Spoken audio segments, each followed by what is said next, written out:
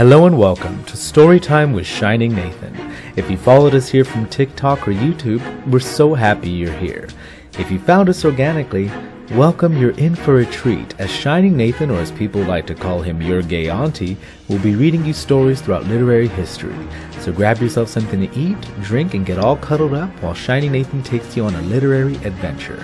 Be sure to follow us on TikTok, YouTube, and Instagram, and subscribe for future stories.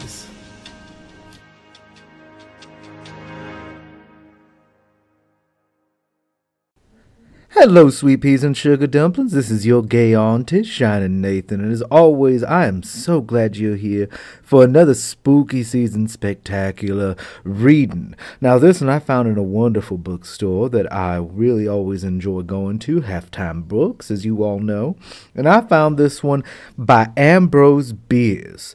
This is John Bartein's Watch, a story by a physician. I think we all will grow to enjoy this story, and so we sit down, relax, and enjoy the wonderful, delightfully ghastly tale of John Bartein's Watch. The exact time? Good God, my friend, why do you insist? One would think, but what does it matter? It is easily bedtime. Isn't that near enough? But here, if you must set your watch, take mine and see for yourself. With that, he detached his watch, a tremendously heavy old-fashioned one, from the chain and handed it to me, then turned away. Walking across the room to a shelf of books, began an examination of their backs. His agitation and evident distress surprised me. They appeared reasonless. Having set my watch by his, I stepped over to where he stood and said thank you. As he took his timepiece and reattached it to the guard, I observed that his hands were unsteady. With a tact upon which I greatly prided myself, I sauntered carelessly to the sideboard and took some brandy and water. Then, begging his pardon for my thoughtlessness, asked him to have some and went back to my seat by the fire, leaving him to help himself, as was our custom. He did so and presently joined me at the hearth, as tranquil as ever. This odd little incident occurred in my apartment, where John Bartein was passing an evening. We had dined together at the club, had come home in the cab, and in short, everything had been done in the most prosaic way. And why John Bartein should break in upon the natural, established order of things to make himself spectacular with a display of emotion, apparently for his own entertainment, I could no wise understand. The more I thought of it, which his brilliant conversational gifts were commending themselves to my inattention, the more curious I grew, and of course had no difficulty in persuading myself that my curiosity was friendly solicitude. That is the disguise that curiosity usually assumes to evade resentment. So I ruined one of the finest sentences of his disregarded monologue by cutting it short without ceremony.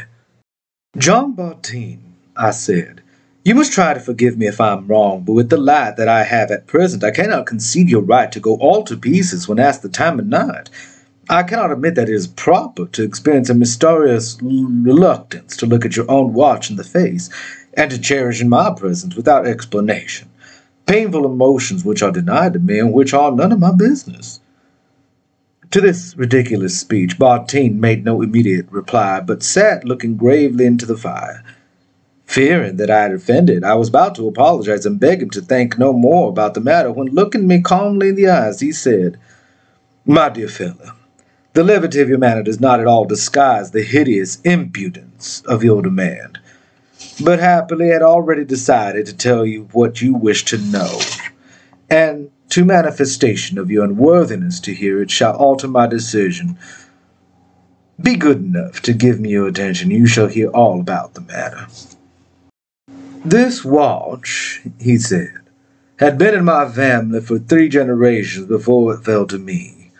Its original owner, from whom it was made, was my great-grandfather, Bramwell Olcott Bartein, a wealthy planter of colonial Virginia, and as staunchatory as ever lay awake nights contriving new kinds of maledictions for the head of Mr. Washington, and new methods of aiding and abetting good King George. One day this worthy gentleman had the deep misfortune to perform for his cause a service of capital importance, which was not recognized as legitimate by those who suffered its disadvantages. It does not matter what it was, but among its minor consequences was my excellent ancestor's arrest one night at his own house by a party of Washington's rebels. He was permitted to say farewell to his weeping family, and was then marched away into the darkness which swallowed him up forever. Not the slenderest clue to his fate has ever been found. After the war, the most diligent inquiry and the offer of large rewards failed to turn up any of his captors, or any fact concerning his disappearance.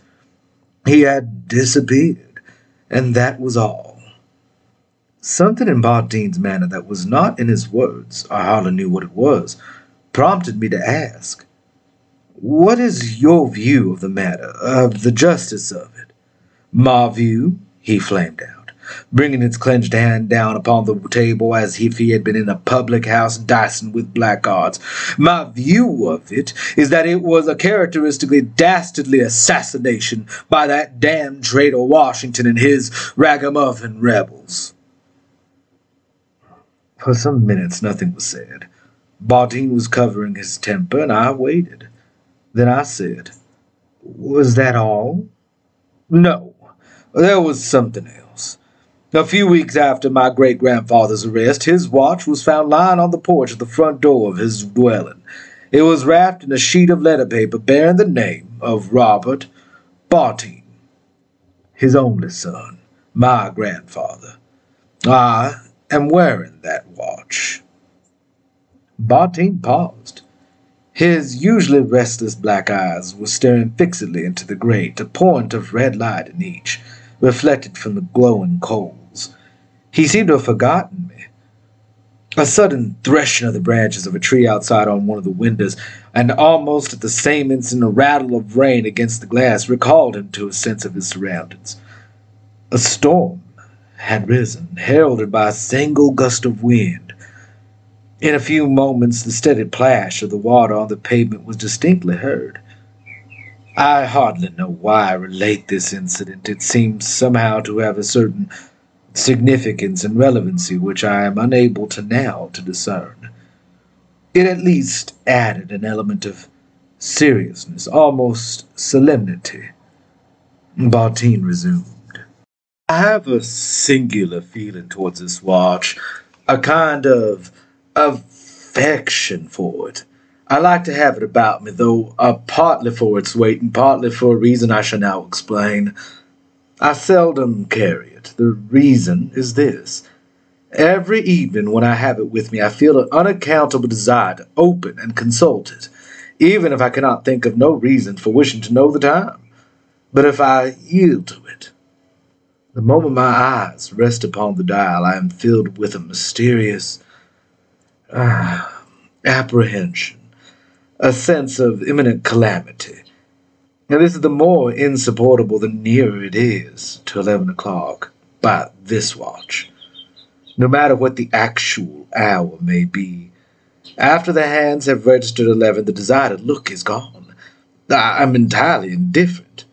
Then I can consult the thing as often as I like with no more emotion than you feel in looking at your own. Naturally, I have trained myself not to look at the watch in the evening before 11. Nothing could induce me. Your insistence this evening upset me a trifle.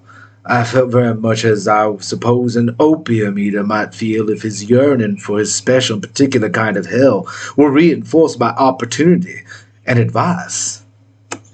Now that is my story, and I have told it in the earnest of your trumpery science. But if on any evening hereafter you observe me wearing this damnable watch, and you have the thoughtfulness to ask me the hour, I shall beg leave to put you to the inconvenience of being knocked down." His humor did not amuse me. I could see that in relating his delusion he was again somewhat disturbed. His concluding smile was positively ghastly, and his eyes had resumed something more than their old restlessness. They shifted hither and thither about the room with apparent aimlessness, and I fancied had been taken on a wild expression, such as is sometimes observed in cases of dementia. Perhaps this was my own imagination, but at any rate I was now persuaded that my friend was afflicted with a most singular and interesting monomania, without, I trust, any abatement of my affectionate solicitude for him as a friend. I began to regard him as a patient, rich in possibilities of profitable study. Why not? Had he not described his delusion in the interest of science? Ah, poor fellow. He was doing more for science than he knew. Not only his story, but himself was in evidence. I should cure him if I could, of course, but first I should make a little experiment in psychology. Nay, the experiment itself might be a step in his restoration. That is very frank and friendly of you, Bartine, I said cordially, and I'm rather proud of your confidence. It is all very odd, certainly, but do you mind showing me the watch? He detached it from his waistcoat, chain and all, and passed it to me without a word. The case was of gold, very thick and strong, and singularly engraved. After closely examining the dial and observing that it was nearly 12 o'clock, I opened it at the back and was interested to observe an inner case of ivory, upon which a painted miniature portrait in that exquisite and delicate manner which was in vogue during the 18th century. "Why, bless my soul!" I exclaimed, feeling a sharp artistic delight. "How under the sun did you get that done? I thought miniature painting on ivory was a lost art." "That," he replied, gravely smiling, "is not I. It is my excellent great-grandfather, the late Bramwell Olcott Bartine, Esquire, of Virginia. He was younger then than later, about my age, in fact. It is said to resemble me. Do you think so?" "Resemble you? I should say so, barring the costume which I suppose you to have assumed out of compliment to the art, or for some other reason to say. And the no mustache, the portrait is you, in every feature, line, and expression." No more was said at that moment. Bartine took a book from the table and began reading. I heard outside the incessant splash of the rain in the street. There was occasional hurried footfalls on the sidewalks, and once a slower, heavier tread seemed to cease at my door. A policeman, I thought, seeking shelter in the doorway. The boughs of the trees tapped significantly on the window panes as if it's asking for admittance. I remember it all through these years and years of a wiser, graver life. Seeing myself unobserved, I took the old-fashioned key that dangled from the chain and quickly turned back the hands of the watch a full hour. Then, closing the case, I handed Bartine his property and saw him replace it on his person. "I think you said," I began, with assumed carelessness, "that after 11 the sight of the dial no longer affects you, as it is now nearly 12, looking at my own timepiece. Perhaps if you don't resent my pursuit of proof, will you look at it now?"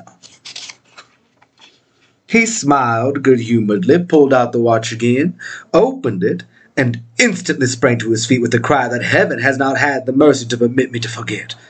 His eyes, their blackness, strikingly intensified by the pallor of his face, were fixed upon the watch, which he clutched in both hands. For some time he remained in that attitude without uttering another sound. Then, in a voice that I should not have recognized as his, he said, "Damn you! It is 2 minutes to 11!"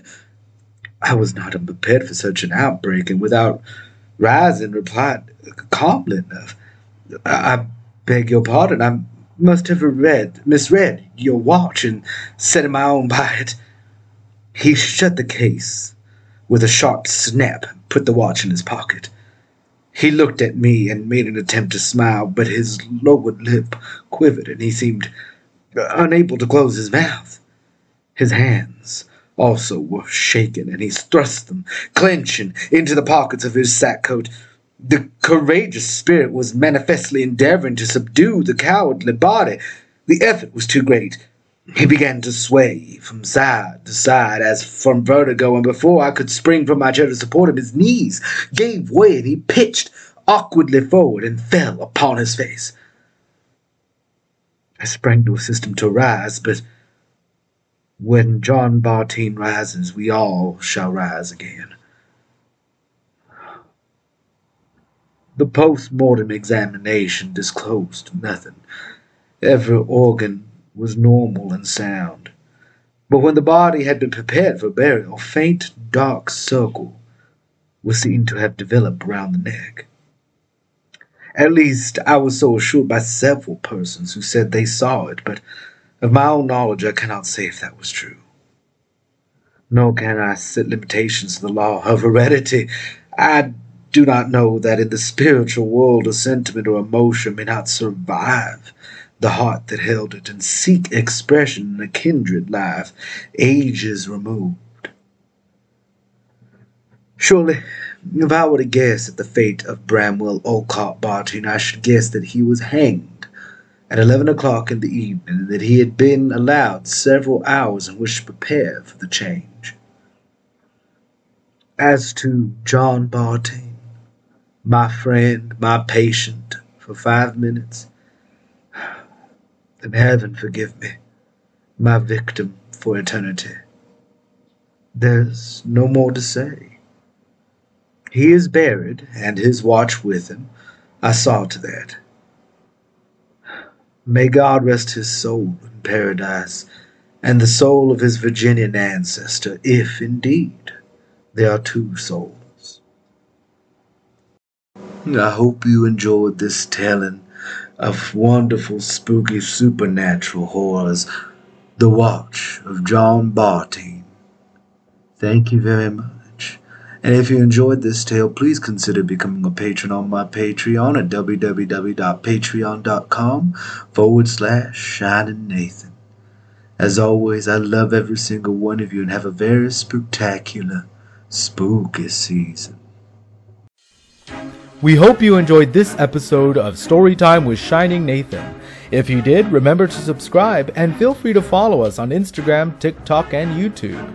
If you would like to support this channel and your gay auntie, go to patreon.com/ShiningNathan.